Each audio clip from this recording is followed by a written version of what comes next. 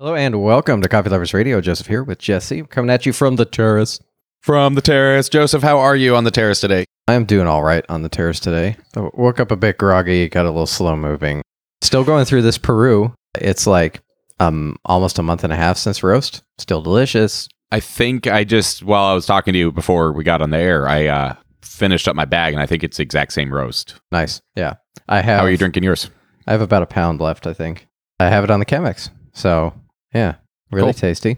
For once, I didn't, actually. I made a espresso-style Americano with the AeroPress. Oh, nice. What process did you use to make that espresso? Can you describe really quick for me? I used hot water and a fine grind.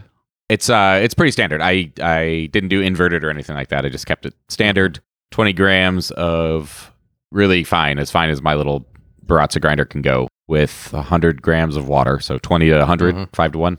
Let it brew for about a minute, and then pressed it out over my cup, and then added hot water on top of that. Do you use a lot of pressure when you do this, or? It ends up being quite a bit, yeah. Like, it sort of surprises me. I hate to say this, Joseph, I think about you a lot when I make my coffee. I remember when you were doing all your AeroPress experiments, and you were talking about that you're pretty much able to get almost, similar flavor, but that you felt that the pressure coming out of the AeroPress was not that far off of the 9 bars that espresso machine might need. Well, I don't know about or would need. Close to 9 bars. The measurement.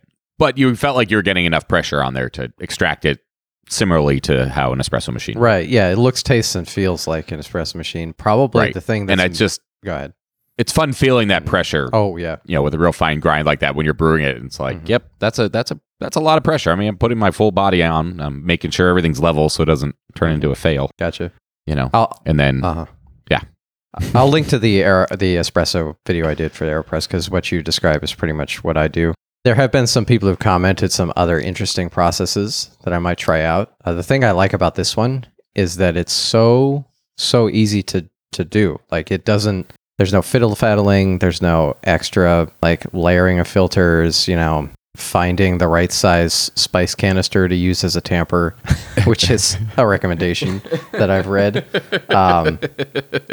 You just put the coffee in there and then you use I don't mean to laugh to diminish what all the people that take this seriously are commenting on. It's one of those classic examples of where you can really get into the science, but all that little intricacy and all the brewing just, exponentially increases the variables for messing it up. Right. And that you get 90% of the way there with the simplest method. And that's basically how the coffee industry goes from being like all foodie and science into just regular commodity food service. Definitely. And one of the things I've noticed, especially with people who are like getting into really good coffee, is that the complexity is one of the things that is like holds people back. It's one of the things that prevents people from like super getting into it, because if you look on the nerdy side of coffee, like the recipes, the processes are so in-depth and complex, you're like, I just want to enjoy my cup of coffee. Right. It's how I feel when I'm trying to make bread and I look up some recipe online. Like, there's a percentage of moisture content in the dough and all these things. It's like, I just need to know how much honey to put in so I don't put too much, I just want to keep it simple because I just need to make a loaf of bread. So yeah, really fun that you did that with the AeroPress. As we were starting to talk here, is actually on the ironic side of this conversation in terms of complexity. I was thinking about the shape of my mug, because I have about a dozen mugs that I cycle through, and they all have, well, I guess I have maybe 3 or 4 that are like just a standard kind of, kitchen mug style situation. Right. But the rest of my mugs are all different shapes and sizes. And of course, I have that tasting mug set, which I use sometimes. But because of that tasting mug set, I have built out a variety of different styles of mugs. And when I go and like think about buying a new mug, I think about the way that it's shaped in terms of, okay, what kind of experience is this mug going to give me? I have one mug here that I've turned to liking a whole lot more than the others, or using a whole lot more than the others, maybe, because it's in the shape of mug, which tends to accentuate like fruit and chocolate, and that's like an experience. What shape is that? So in the Espro cup set, the chocolate mug is like the short, fat one that is just a basic U shape if you look at the profile, and the fruit one is taller. It's kind of like a U that bows in slightly at the top, if that makes sense. Oh, like a little bit more of a tulip? Yeah. Yeah. So that's and that remind everybody this one is and the they're shaped this way because that's where the taste buds theoretically are in your mouth, and so it kind of pours the coffee over those areas of your mouth first.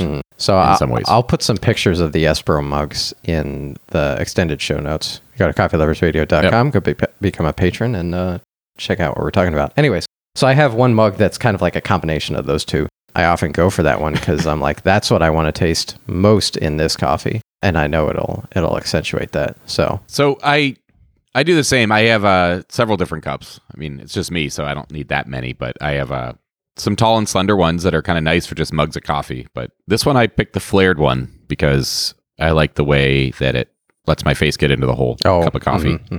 It's like a tuba horn shape, almost not quite flared like that, I guess. But like a U, but instead of flaring in, it goes out.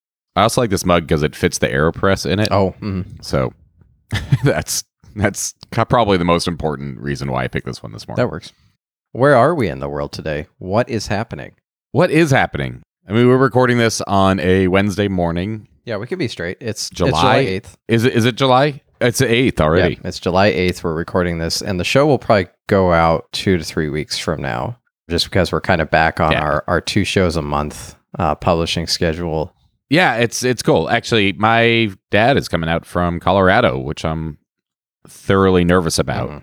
We just hit a massive new peak yesterday in virus cases, and there's several governors that are talking about shutting down again, and including our governor here in Washington. Yeah. That he's at least delayed opening up any further phases until things get under control. Out here in Port Townsend, they've gone up 30% in the last 2 weeks in cases.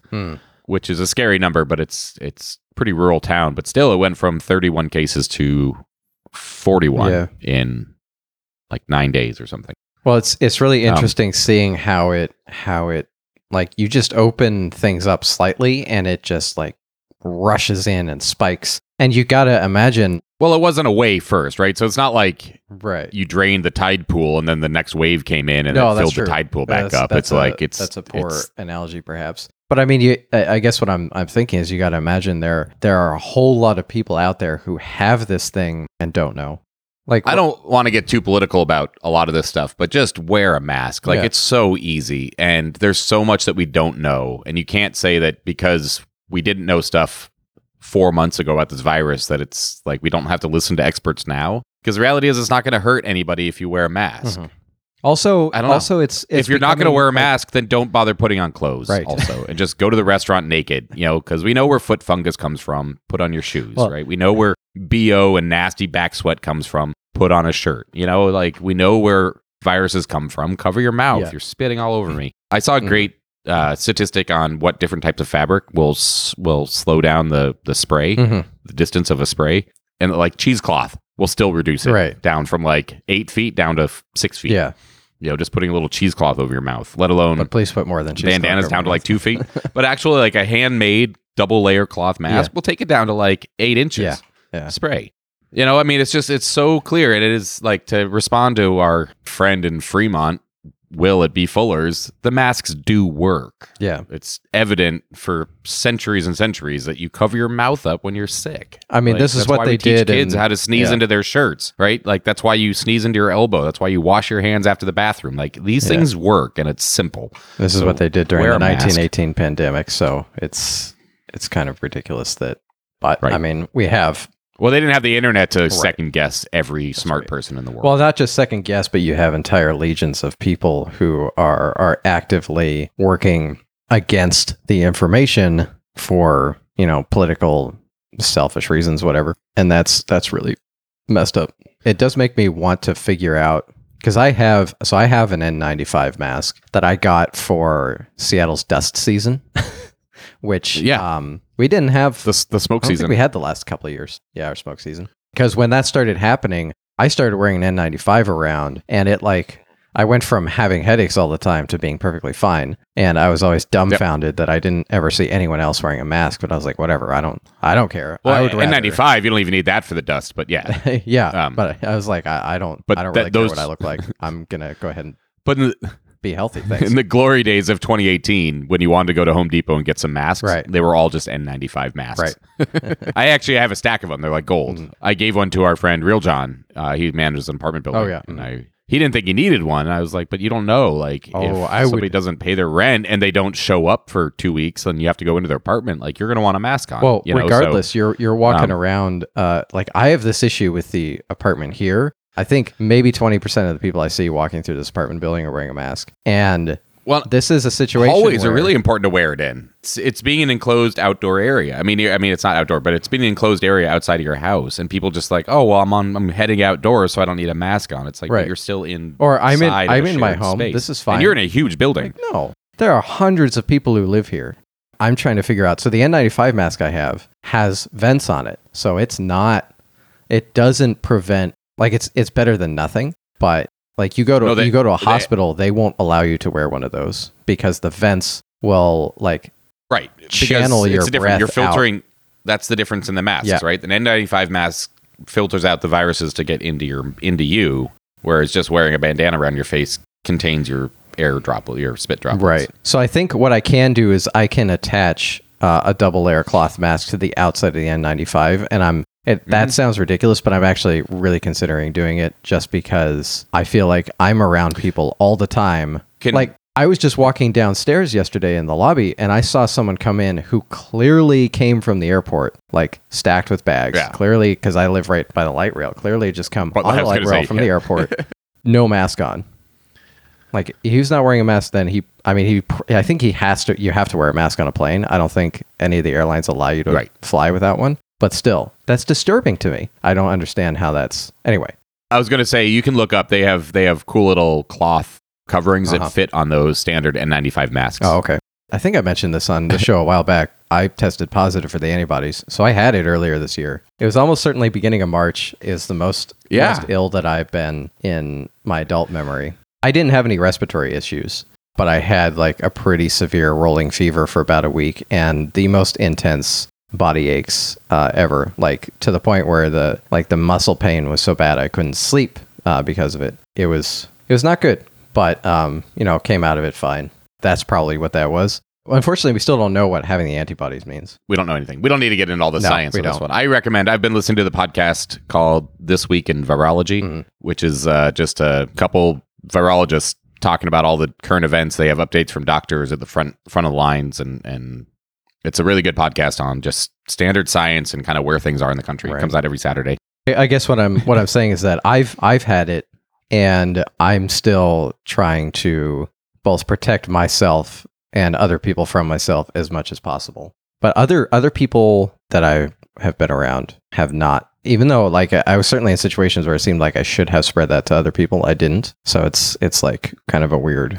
who knows how it all works kind of thing. And that's why you just gotta err on the side of caution. And it really doesn't take that much to err on the side of caution. Just wear a mask. A lot of this mask stuff on our mind, for a variety of reasons, but also I read recaps of our governor's updates yesterday. And it's basically the state of Washington right now is essentially, if we can't get our stuff together and wear masks, we're going to go back into lockdown.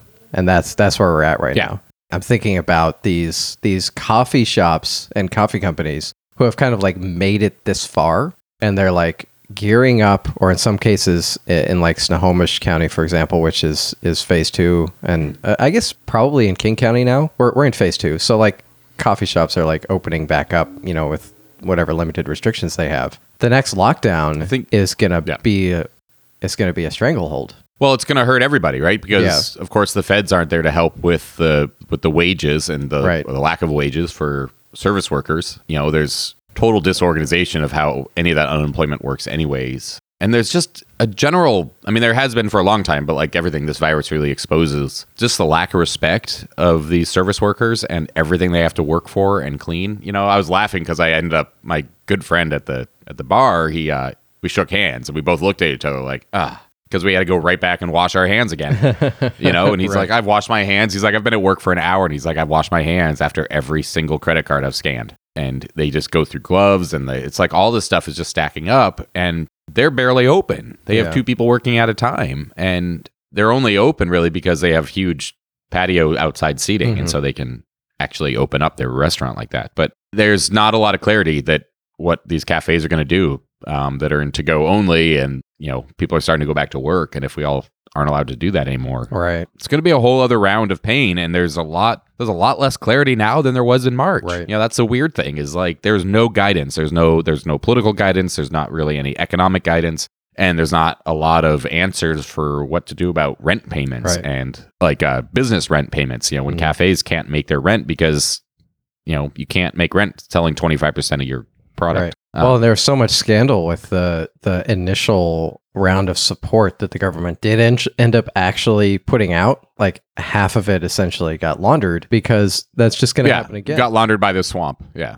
Like even just today, before we started recording, I got that scam text. Oh yeah. Telling me about how I can invest my next round of government funding. Right. And coffee is one of those things that people aren't going to stop drinking. And so what I found in the first lockdown, it was really difficult to remind people that we are not Amazon, a small business that's selling stuff online. Just because it's on the internet and you can access that website from anywhere in the world doesn't mean that they're open anytime you access that website. Doesn't mean that, I'm roasting coffee 7 days a week because somebody orders a $14 bag of coffee on a Thursday. We're not big enough for that. And so it's kind of that combination of the just-in-time delivery attitude that these online and Amazon forces have created, conflicted with people that are just at home a lot because they're not working. And so I got some of the worst emails I've ever had about customers wondering when their coffee is going to be delivered. It's like, yeah, you ordered Thursday at midnight, man. Like, we roast on Mondays and ship it on Tuesdays, just like the email says.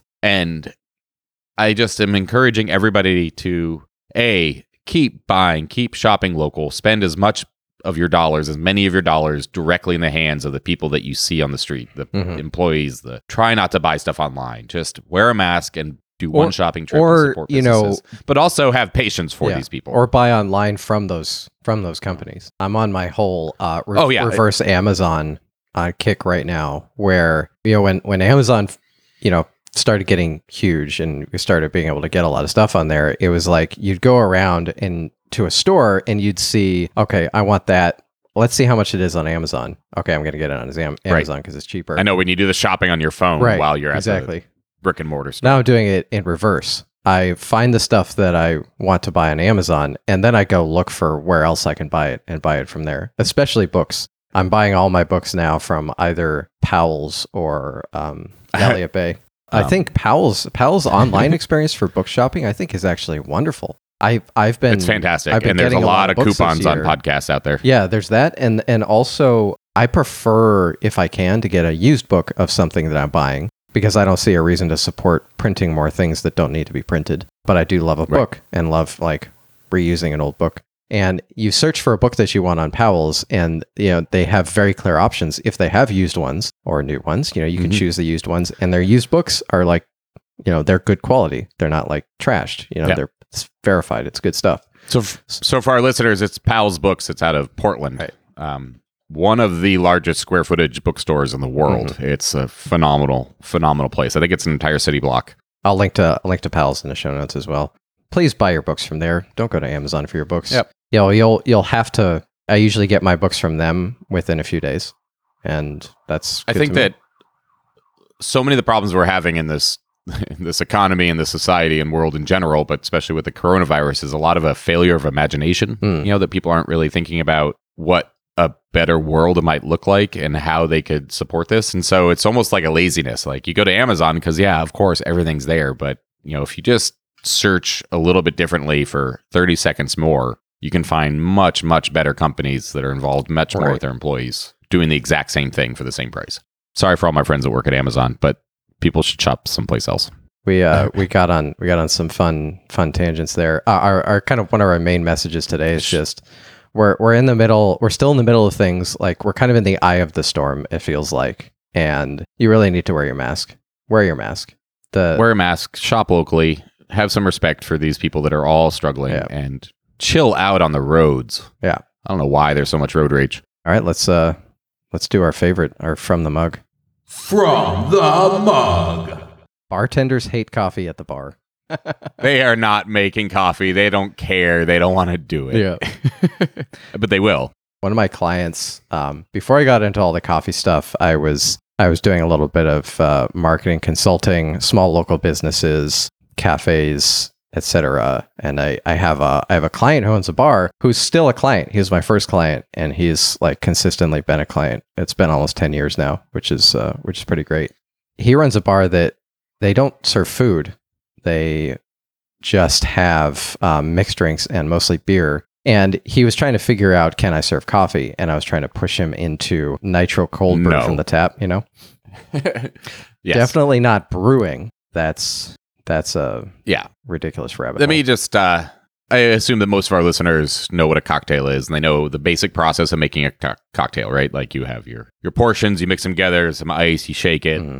You're measuring everything in liquid form by volume to make that, right? And so that's the process for making cocktails and serving beer. It's all based around liquids and volumes.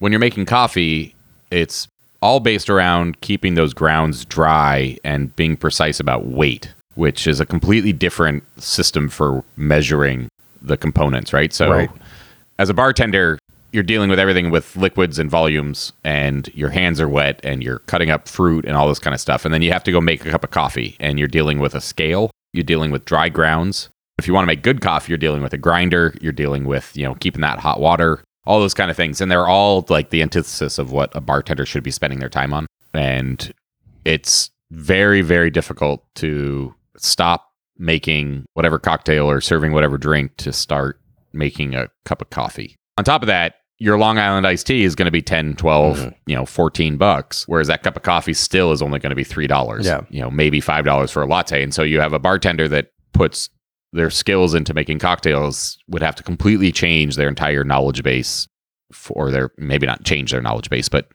bring in a whole new knowledge base about how to make a good cup of coffee for a third of the revenue and a tenth of the profit margin and 50 times the amount of skill that goes into it. And we all know that people love to complain about their coffee online. So you have a product that's like 5% of your sales and takes up 30% of your employees' time and gives you 80% of your negative feedback online. Right. I mean, that's just their recipes to not ever serve coffee at a bar, which isn't what we should be talking about on this show. I love how often we get into that, though. There's so much about coffee and working in coffee and how it's served that makes it such a bad business decision. It's kind of hilarious. Which is why we're on a podcast talking about it. Right. I would love to take the stats of how we talked about this stuff 4 years ago at the beginning of the podcast versus how we talk about it now, because we've both matured a lot in our roles in coffee people and business people. Right. That we I don't know if we're jaded now. We're just a little more practical, right? We're a little bit more realistic about what coffee can be. Also, we've seen a lot of our friends own bars and just stop serving coffee at those places. Yeah. But all that being said, you're absolutely right. Like cold brew is the easy way to solve that, because most people at bars, they want either hot drip coffee, which is also fairly easy, or they want just cold brew. What I like about cold brew is actually a really great ingredient to add to cocktails in lieu of like Coca-Cola, stuff like that. I've done a lot of coffee cocktail creation. It's a lot of fun and can be really delicious and really easy too. And it lasts, concentrated cold brew lasts a couple weeks in the fridge. So if you're a bar owner, I would suggest making concentrated coffee cold brew. You can make it with a French press. You don't need very much for the day, and you don't even have to tell your customers that you have coffee there. That'd be a good way to like test out to see if your customers, if your people coming in want to drink that. And then if you start selling a whole lot of it, something that can be put on tap as well. Although I don't know the mechanics of that very well, but it does. I mean, it's the same as adding a nitro beer on tap. Yeah. Okay. That's an interesting thing. You cannot have any CO2 involved in that coffee process for cold brew. The acidity, the carbonic acid is awful. There's something weird that happens with coffee when you do that. And so it has to be 100% nitro tap, like Guinness, any of those nitro stouts. But other than that, I mean, it's just the same. Well, it's interesting because you can definitely combine coffee and sparkling water, but maybe that's a thing that works in like the very short term of a drink. Sometimes it doesn't work that well. I think that it's a myth, and I think that no, all right, you can't. Well, now I'm gonna have to refute you because I've definitely done. I mean, I know that people do, but I also know that it's not nearly as good as like nitro cold brew, and there's a weird little edge to it. I think that if you water it down enough, you're not going to get that kind of play on the coffee acidity with the carbonic acid acidity. Right. Well, it's definitely. But I know that if you pour espresso into bubbling water, it's gonna foam up and get weird. It's like the April Fool's joke that you learn as a first time barista. Interesting. Well, I remember a while ago experimenting with iced coffee and LaCroix combinations, like easy sort of non-alcoholic cocktail kind of experience, and coming up with some really tasty things. Now I'm curious to maybe explore that more and look at it more closely. Yeah, you're going to look it up online and see a lot of people that really love it. I think that I don't really trust anyone's opinion online anymore. I just try it out myself. I wonder if any of our listeners have experimented with. I'm sure a lot of them have, and I don't want to like. I mean, I want them to give us feedback because it's always fun. So I'm just going to put my foot down in an awkward spot and say, no, don't ever do it, and please send us feedback. All right. There clearly are some places for it. I think that there's a lot of delusion. I think that if you start adding some other flavors to it, that will kind of mask some of those weird acidic edges, that you can make something happen, because the texture of bubbling water is always nice. Right. And any kind of cold drink. And so I think that's more what people really enjoy, and that there's a little bit of a caffeine kick. But if you take like, concentrated cold brew and you just add bubbling water to it, sparkling water to it, it's not as good as you think. Yeah, that makes sense. I do miss not being able to do the brewing things with you. Like, that's something that the show's definitely been lacking in the last few months because we're not together. Yeah. In the same room. So we're not like doing side-by-side chemixes. And well, maybe we ought to plan a new live stream and video for the show where we do that. Let's go for like the first week of August. All right.